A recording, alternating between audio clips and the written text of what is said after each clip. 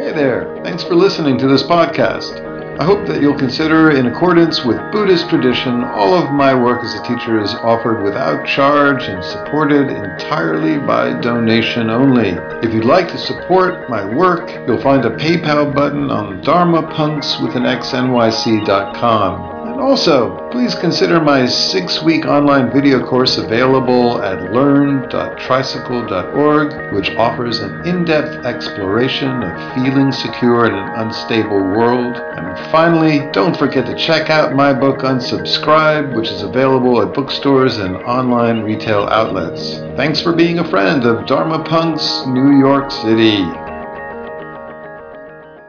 So, the patterns that govern our behavior in relationships are attachment schema, as they're called, and they're set very early in life.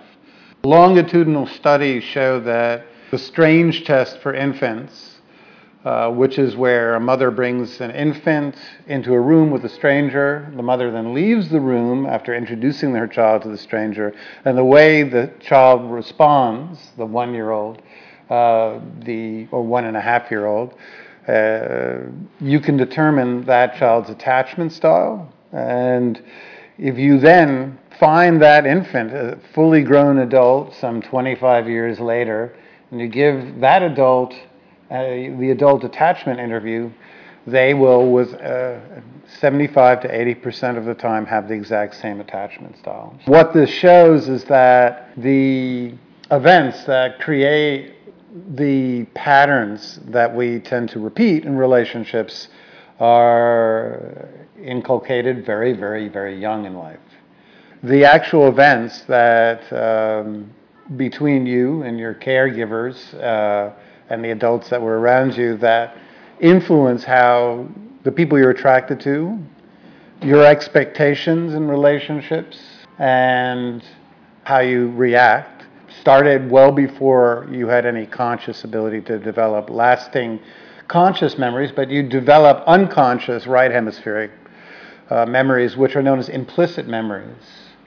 You can't remember when you learned how to walk, but you can walk. You can't remember when you learned how to use a spoon and feed yourself, but you can eat with a spoon or a fork.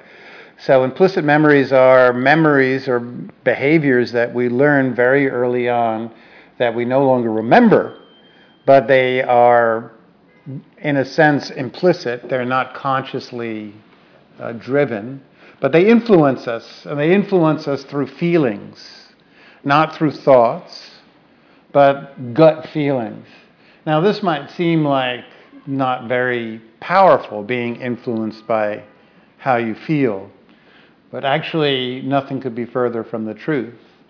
The work of the great neuroscientists from Ledoux to Damasio, how we act in the world is determined by how we feel.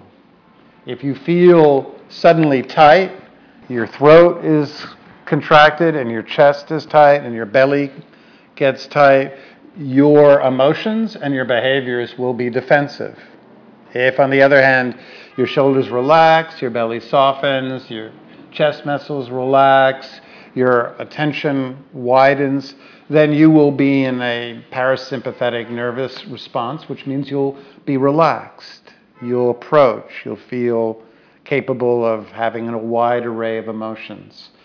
If you're tight, your emotions will probably fall into the fight, flight, freeze category, or the angry, sad, negative emotions.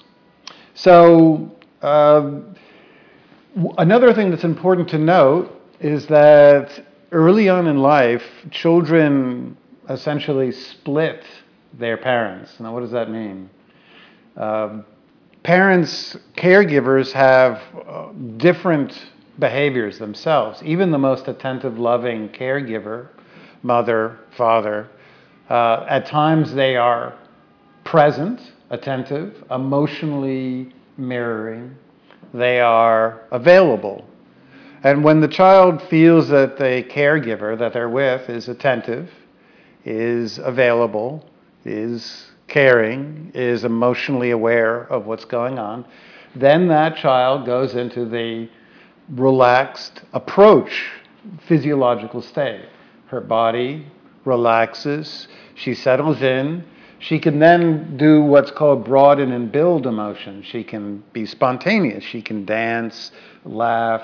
She can be intimate. She can do all kinds of things to build the relationship. And she can truly be herself.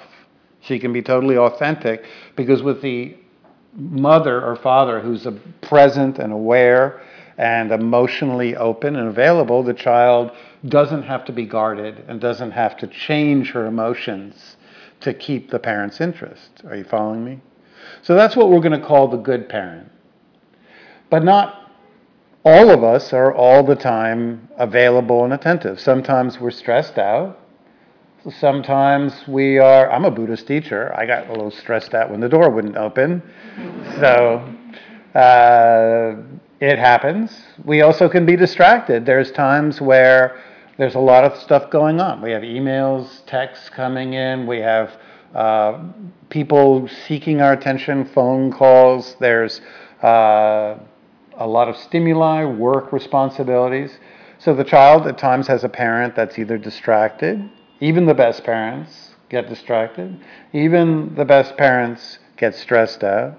And sometimes the best parents even are not available at all. They're just not present. They are not there when the child wants the parent to be there. So during these states, the child develops a different set of behaviors. We will note that when the parent is, for example, distracted, the child will develop false self or performances to get attention. The child will sometimes break the rules to get attention. The child sometimes will pretend that it's sick or that there's something terribly wrong, become dramatic to get attention. The child might become conflictual and start a fight to get attention. The child might become narcissistic and call attention to its achievements and even lie to get attention from its caregivers. I think we can guess which category our president falls into. So that's when the caregiver is not fully present, when the caregiver is distracted.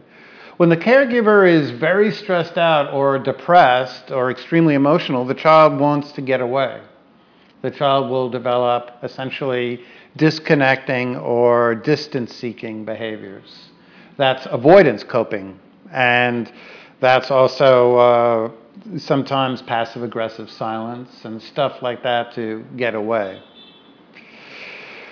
And sometimes when the parent is not available, the child will develop a whole host of behaviors to become self-reliant and to give up on the relationship.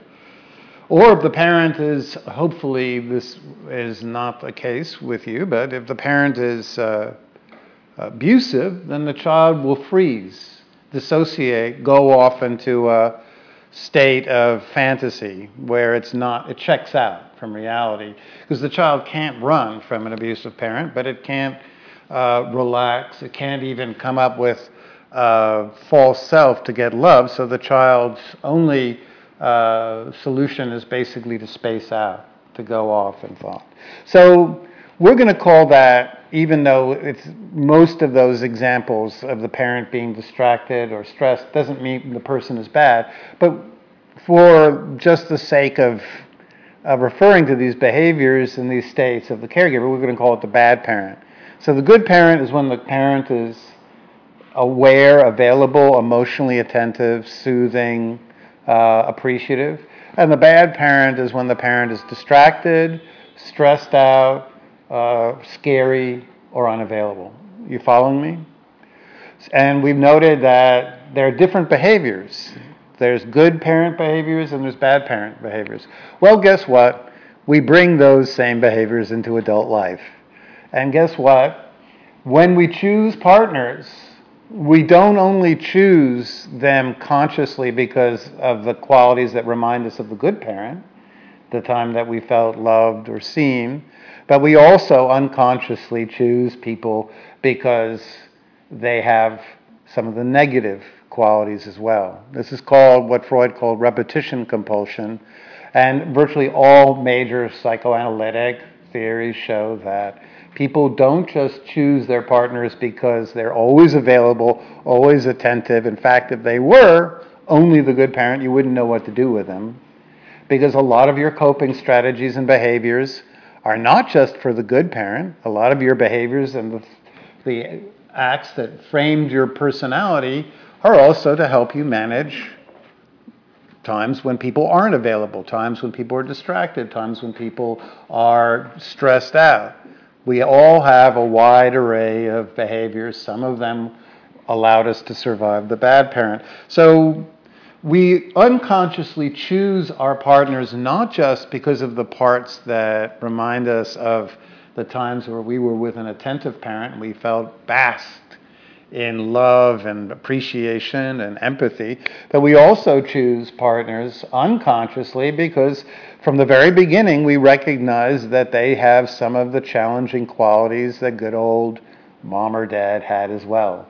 They might be a bit abandoning, they might be a bit clingy, they might be a bit emotionally prone to depression or anger or anxiety. But unconsciously, we register some of the negatives, while consciously we note the positives. We choose people not just for the good, but also for the fact that there are some of the negative qualities, not so that we can only act out the entire variety of our behaviors, our coping strategies, but also because there's an underlying desire to rewrite our histories, rewrite the times we were abandoned in childhood or didn't get our needs met from our mothers or fathers. And so we unconsciously choose people that will allow us to replay the same dramas that happened in childhood. I know this is not the most fun thing to hear, but that's just the way it is.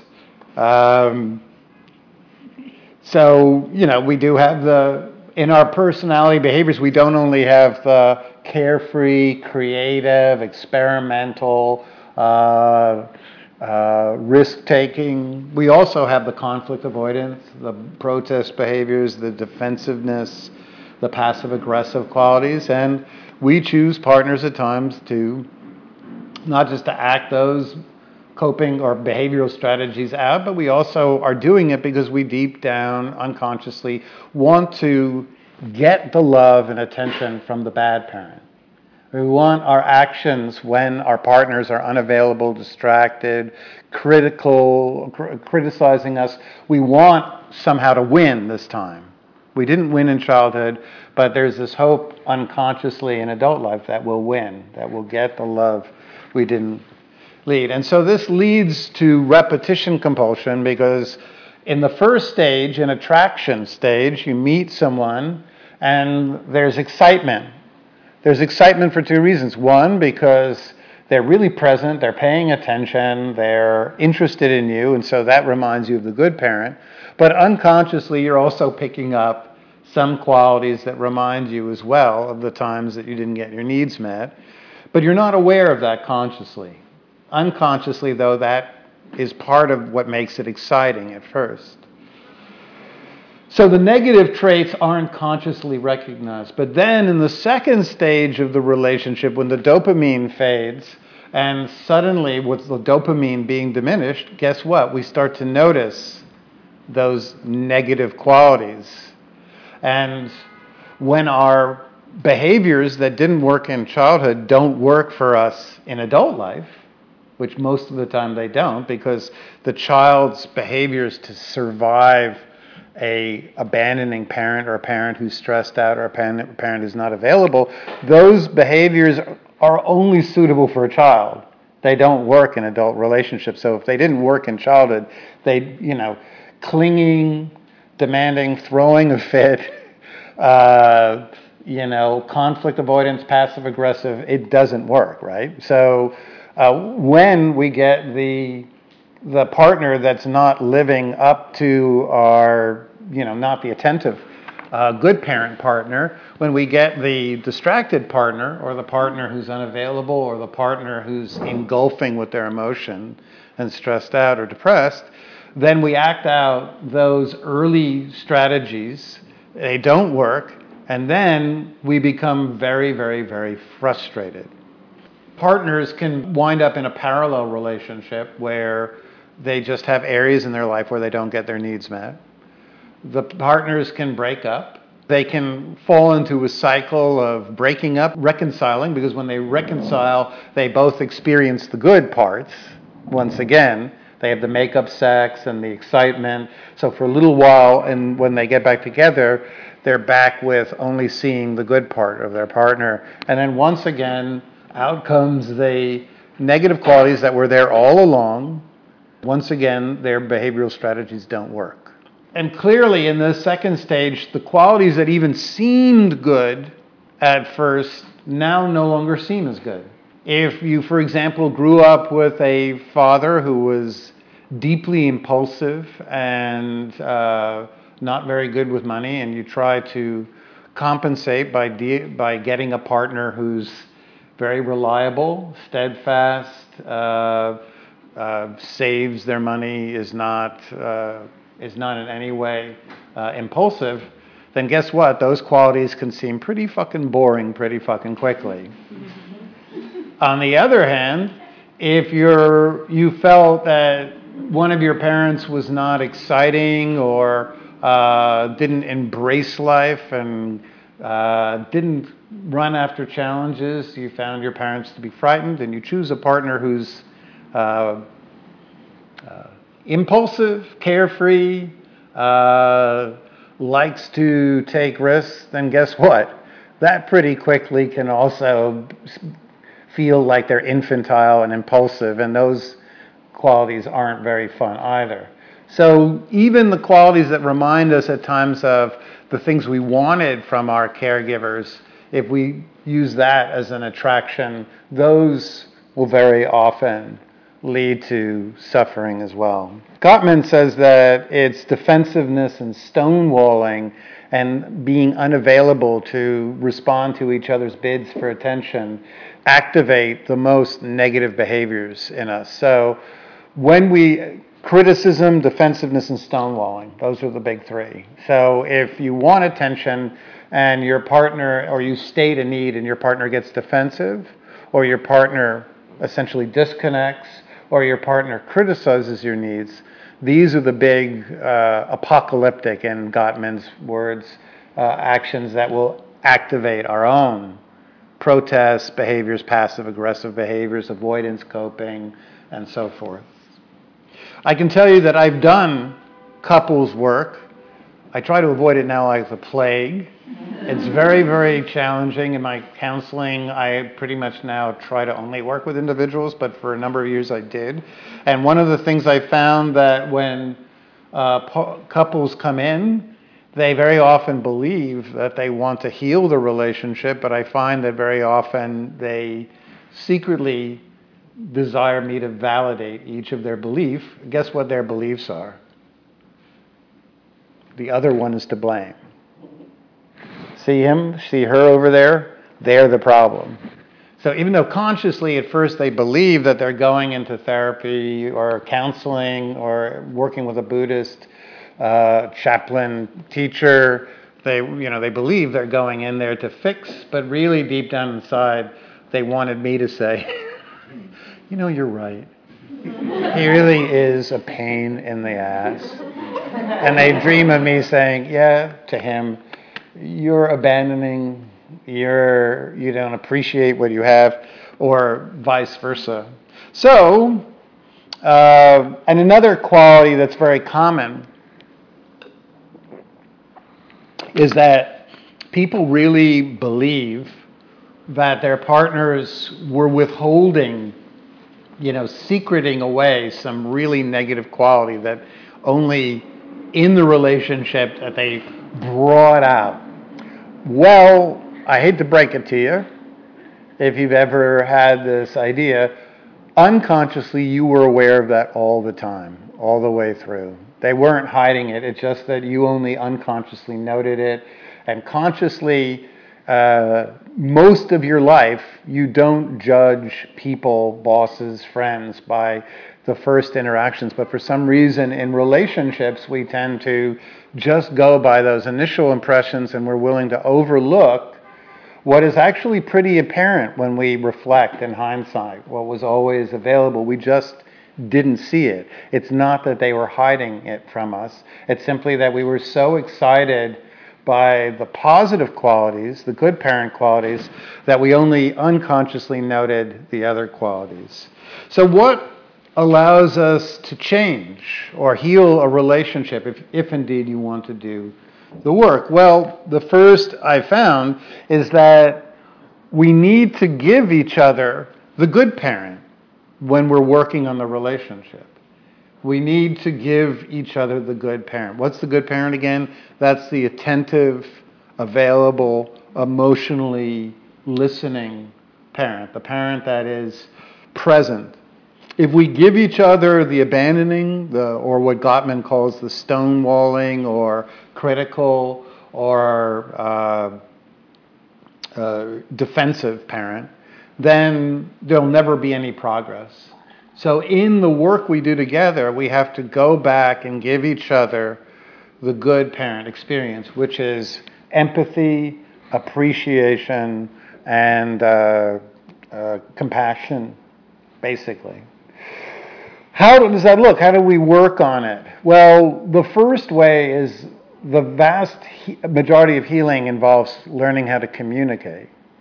So in much of the communication that happens in a broken or a relationship that's not working very well, couples, each partner will talk over each other, or they'll interrupt each other.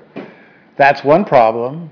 But the second issue is that they won't validate the emotions that the other is experiencing. You might not agree with the truth claims that they're making. They might say, for example, you never ever show up when you say you're going to show up, and you might not agree with that. But if you get into an argument about the facts and we don't validate or acknowledge the underlying emotion, which is, okay, I hear that you are feeling I'm not paying attention to how important the relationship is, or I'm not paying attention to time. You're feeling a sense that I'm not always caring enough about this partnership. So we don't have to agree with everything our partners say, but it's essential for the health of a relationship to note the emotions and to validate the emotions. Nobody's emotions are wrong. Sure, they can get facts wrong, but nobody's emotions are wrong. That's what they're feeling. So in mindful dialogue, which is a Buddhist strategy that works exceptionally well in couples therapy, what we do is we note, as the Buddha instructed, the feelings and emotions that are going on beneath what people are saying. We're not just listening to the words anymore or the statements. We're actually hearing underlying the feelings that are going on. So this is important to know. Feelings are in the body, they're in the tone of voice, they're nonverbal. The verbal component, which is statements or words, is left hemispheric, but the body language, the feelings, the tone of voice, the shifting, the facial expressions, those are what we pay attention to much more if we want to heal the relationship, and we start acknowledging that to each other. It's essential in these dialogues to give each other a sacred space where they can speak without ever being interrupted. And so in our meditation in a little while, we're going to be working on how to do that, how to be able to listen and stay calm while people are saying things that we don't want to hear. But that's essential, to be the ability to not only be able to hear, but be able to grasp what our partner is feeling while we listen. So it's essential to give the other person who's speaking their time, allow them the attention and not interrupt. Then the second part of the mirroring dialogue or the external mindfulness approach is we repeat back what we heard, just the statements, the verbal component that they said. We repeat back. What I heard you say is that I'm never on time. We don't repeat in using the exact same words because that doesn't mean we've actually heard. You have to use different words, but you have to repeat back essentially what your partner is saying. And then we state what emotion we heard, and we ask them if that's accurate. So we said, when you were speaking about me always being late or not showing up when I say I'm going to show up, what I heard in you was a sense of frustration. Is that right? And then hopefully our partner says, yes, that's what I was feeling. When that happens, when we are capable of repeating back what we heard and getting the emotion right, then it's our turn. So then we say, okay, this is what I've been feeling of late. I feel blah, blah, blah. It's important to acknowledge the subjectivity. The more we make truth claims, that tends to trigger other people and makes it more difficult for them to listen and repeat back and mirror. So it's important to use language that is subjective. I feel right now that you want constant validation and reassurance, and I'm not always that available. I need space at times. And the partner has to say, okay, what I'm hearing is that you think you're finding my demands for attention and reassurance is a little bit much. And I heard in your voice a sense of being crowded and maybe a little bit stressed or angry. And your partner goes, yes. In that dialogue, suddenly both partners have given each other the good parent and have created once again the safety and the connection that allows once again the broaden and build emotions and the closeness to start being reactivated. It's a strategy that's used throughout both Gottman, Imago, attachment. It's pretty much practiced everywhere, and if you go in your life any couples therapy, I guarantee you the first thing you'll learn is mirroring dialogue. How to listen, how to repeat back, and how to validate what your partner is feeling. Eventually, we can move on to another technique I'll talk about very briefly, but before that, I need one volunteer. This is going to be fun, so don't be shy. Hi. So I want you to pretend that I'm somebody in your life that you have, that you're disappointed with, and I want you to tell me what you're feeling. You can make it up. It doesn't have to be real. I am feeling attacked and blamed for what happened. For what happened. So I could then say, I don't know why you're feeling attacked and blamed. I'm not ever attacking you. In fact, you attack me all the time. Now, do you feel heard when I say that? No. Okay. But on the other hand, if I say, okay, what I'm hearing is you're feeling attacked and blamed by me for an event that was disappointing, and the emotion I'm hearing is one of a little bit of sadness and a little bit of maybe confusion and maybe also frustration that this is happening. Is that right? Okay. How does that feel as opposed to the first? Way better. Yeah. So that's all it is. It's simply repeating back what you've heard. That doesn't mean you agree with it.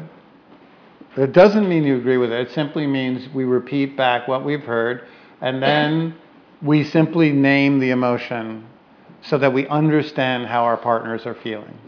That's all it is. But in doing that, in dialogues, we rebuild the initial experience of attention and interest and appreciation that were the initial attraction in the relationship, and we restore some of the intimacy.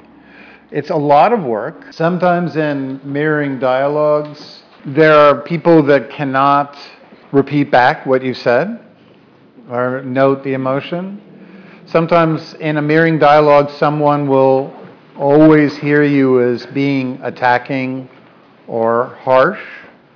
And that's because very often if somebody grew up with an extremely overbearing or hypercritical caregiver, then they will have a proclivity or an emotional tendency, right brain pattern of hearing any challenging conversation as attacking.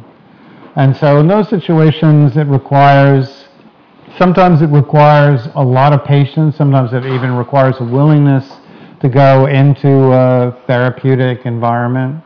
Sometimes that's an indication if somebody only hears as if you're attacking or in some way unsafe when you're relaxed and you feel your body relaxed and you don't feel your tones loud. It can mean that an individual has had a early life trauma that has left a distorted perception of any situation or any challenging conversation. Just note that not all the time people can mirror back what they've heard. Very often, if we have the mirroring dialogue, there might not be any noticeable change in behavior for a while. But that doesn't mean that the intimacy and movement won't be happening in the relationship.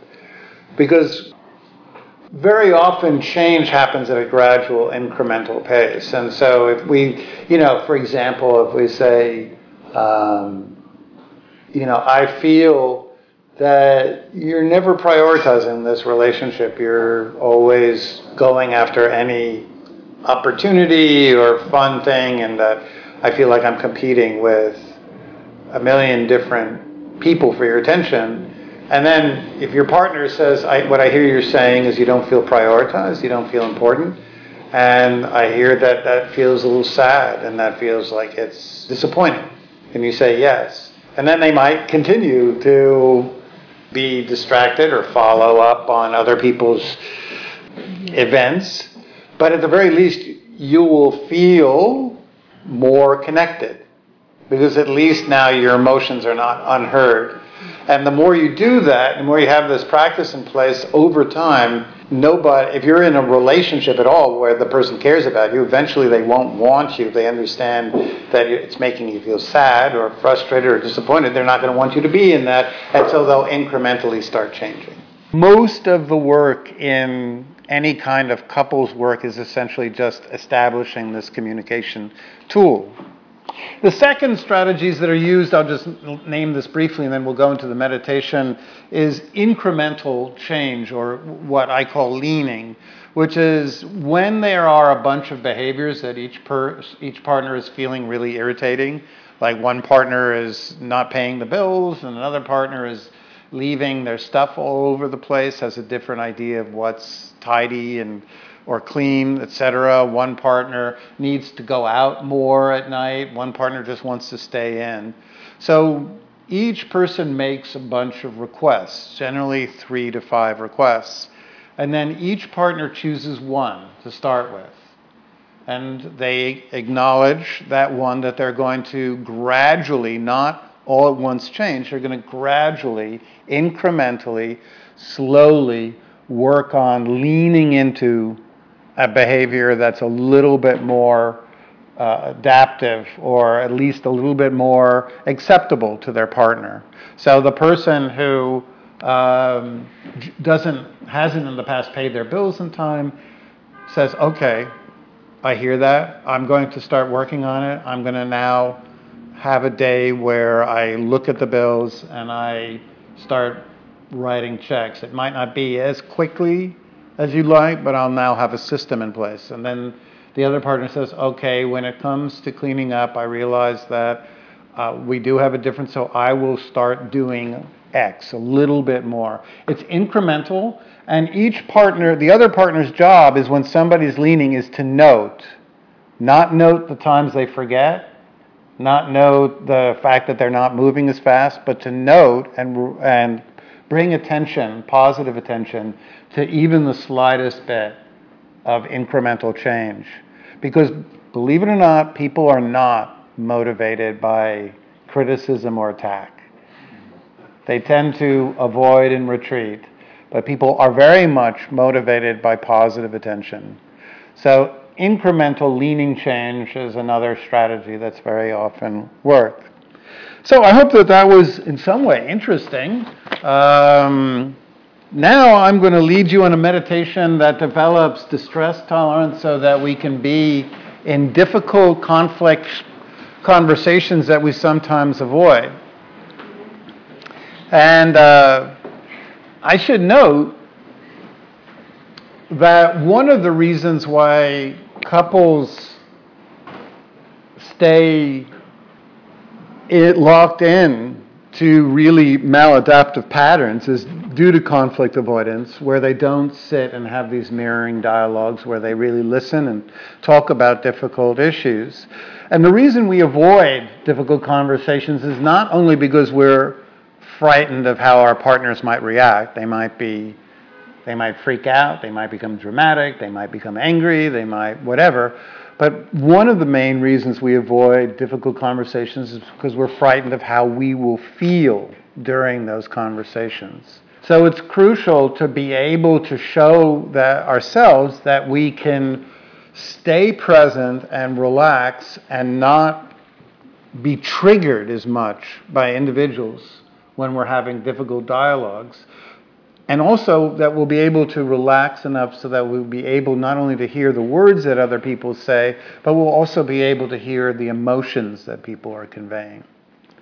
So, close the eyes and find a really comfortable seated position.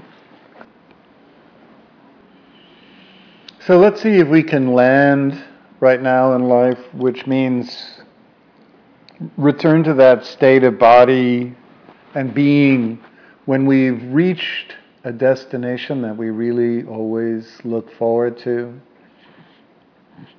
What's that feeling when you get out of work and there's a 3-day weekend ahead or a vacation, or that feeling you get when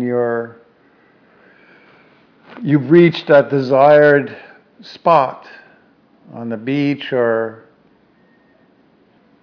hammock in a mountain, or sitting by a lake in a park, or stretched out on that beach blanket.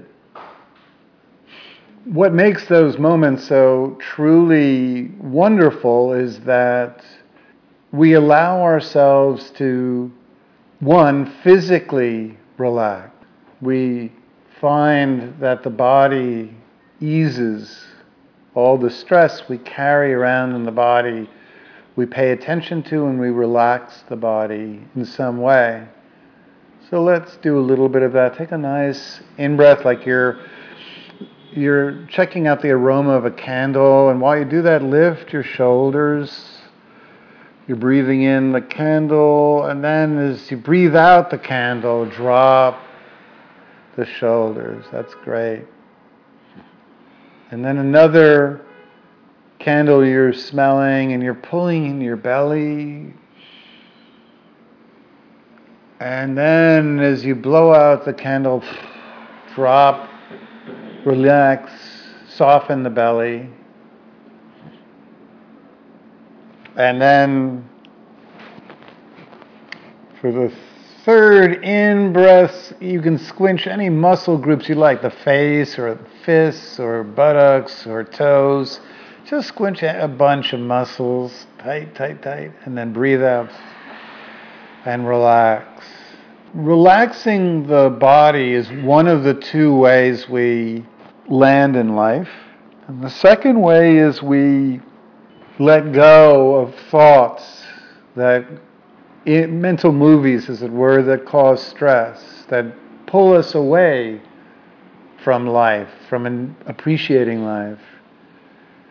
Those plans and rehashed conversations, the unresolved issues, all of the inner narratives that essentially pull us away from appreciating a moment, our time. We are willing, when we reach those wonderful points in our life where we land, we let go of all that.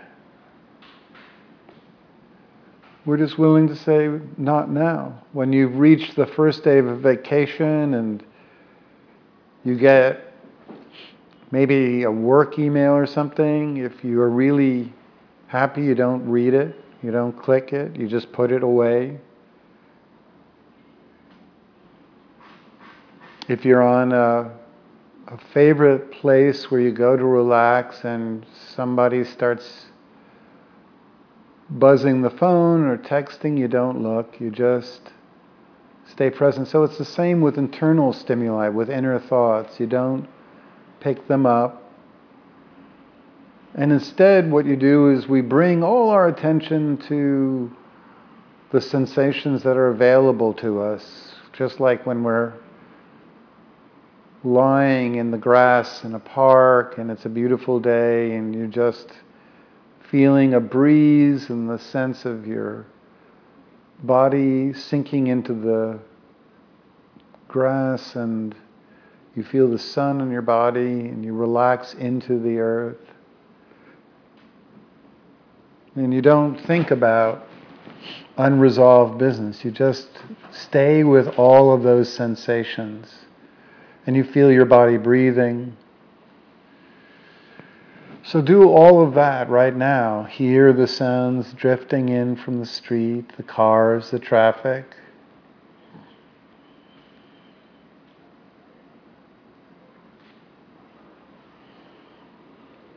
Feel the contact your body's making with your sit bones and buttocks with the cushion, your hands on knees or legs, or locked together.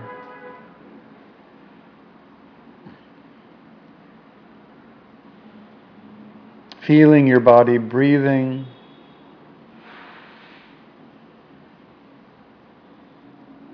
Just appreciating all of the stimuli that's present, external and internal. You've reached that special time in your life where you can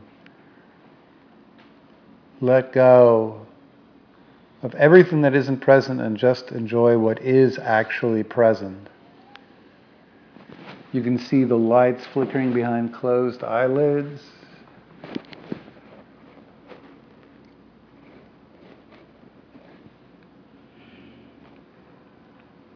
And of course, those nagging messages from other regions in the brain, those text messages as thoughts. Think about me. Pay attention to this.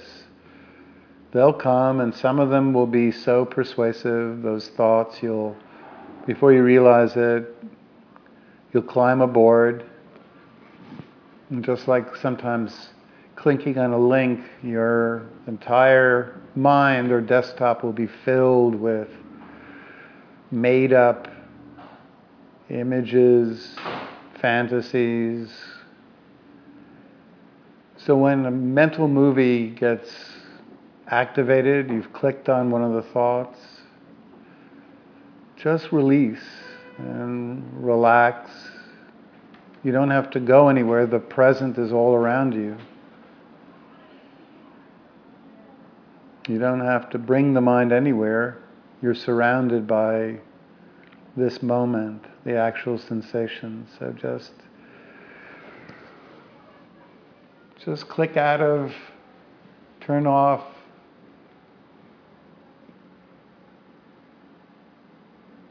that browser window in the mind and just return to reality and just feel good that you're waking up. Waking up or enlightenment simply means becoming present.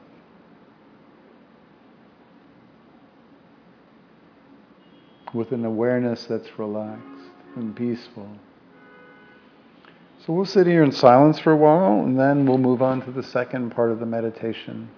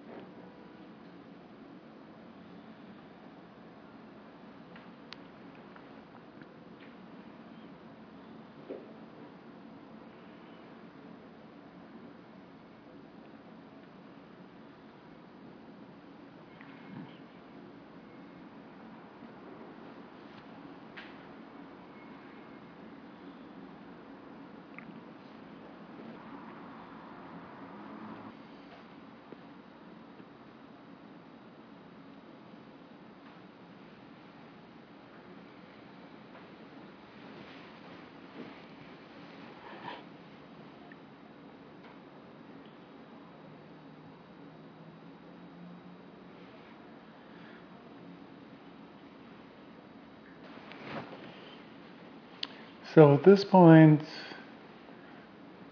take a moment to check in with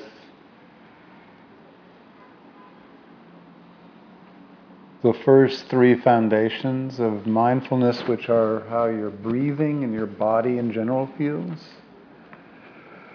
That's the first. So does your body feel good and comfortable? And is your breath relaxed?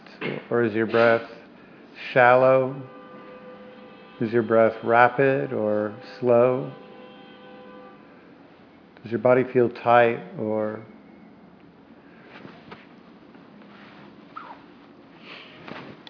just what does it feel like? And then take a scan of how you feel, which is generally falls into three qualities, the Buddha said. We can either feel comfortable in a situation, wanting to have more of it. I like the way this feels. I want to feel this way more. Or we can have not any response, a neutral, neither good nor bad. Or that we can feel uncomfortable. We can feel like we don't like what's happening, that we want things to change or be different, that we're not relaxed. So feeling good and comfortable, feeling neutral or feeling uncomfortable. Most of this is conveyed by your body. When we're in a relaxed state where the shoulders are released and the belly is soft and the chest doesn't feel too tight and the jaw isn't locked, then we feel good and we're willing to have more of an experience. On the other hand, if suddenly the body clenches, the stomach gets really tight and the jaw locks and the micro muscles around the eyes get tight and the chest starts to contract and the shoulders lock up around the ears, and that's a negative feeling. And if you don't know whether you feel comfortable or uncomfortable, it's a neutral feeling.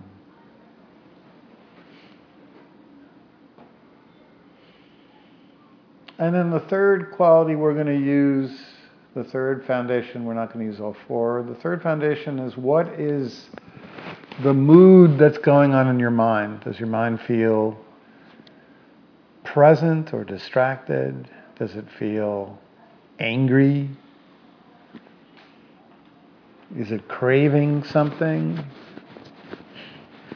Does it feel jumpy and scattered, or does it feel relaxed and spacious? What's the quality of the mind? Does the mind feel very tight or very open?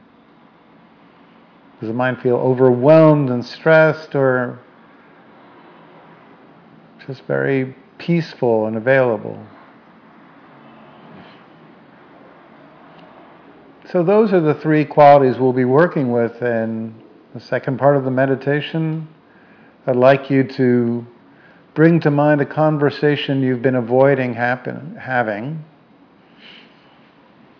A conversation with someone that you suspect might be unpleasant.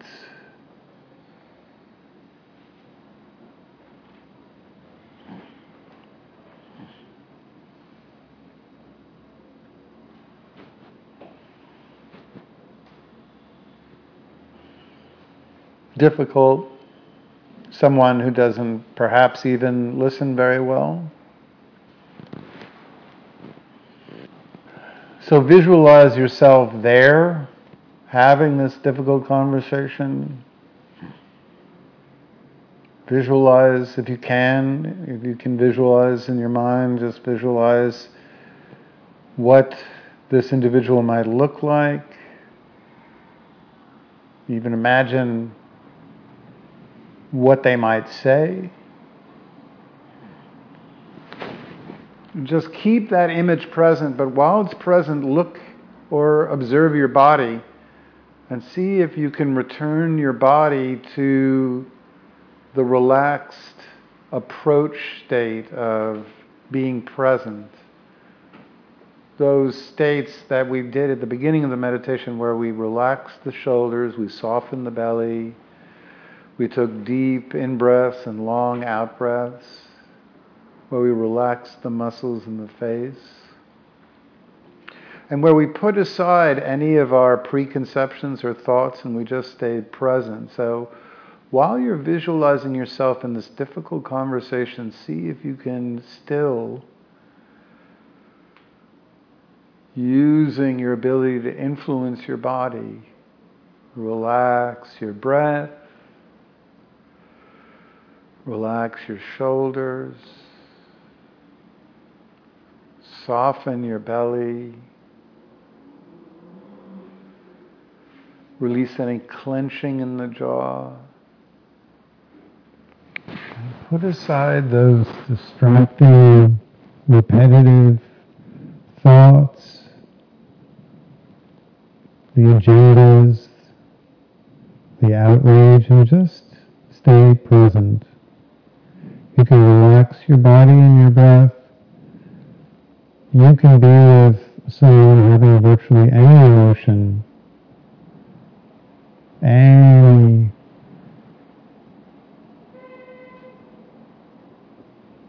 degree of reactivity you can stay with if you don't add the internal stress.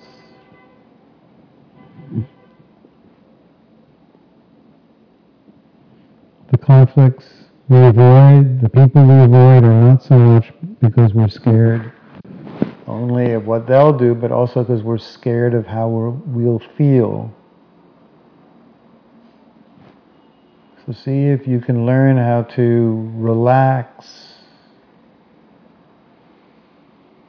soften, develop what's called distress tolerance. The ability to stay with the difficult without running, avoiding, shutting down, fighting, being defensive. Just staying relaxed and present.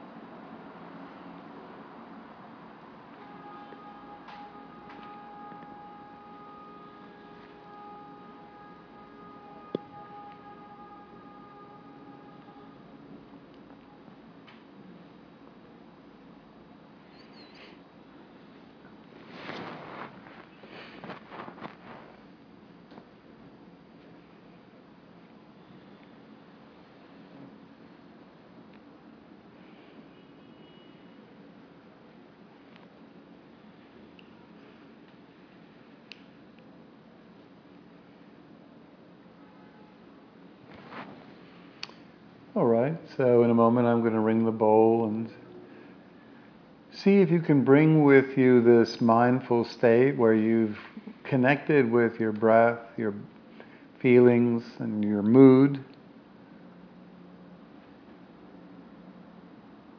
If you can maintain awareness of these implicit messages from the right brain, you not only will make more authentic choices in life, but you'll be able to essentially work with these signals and learn how to stay present and relaxed even in situations in the past that cause stress.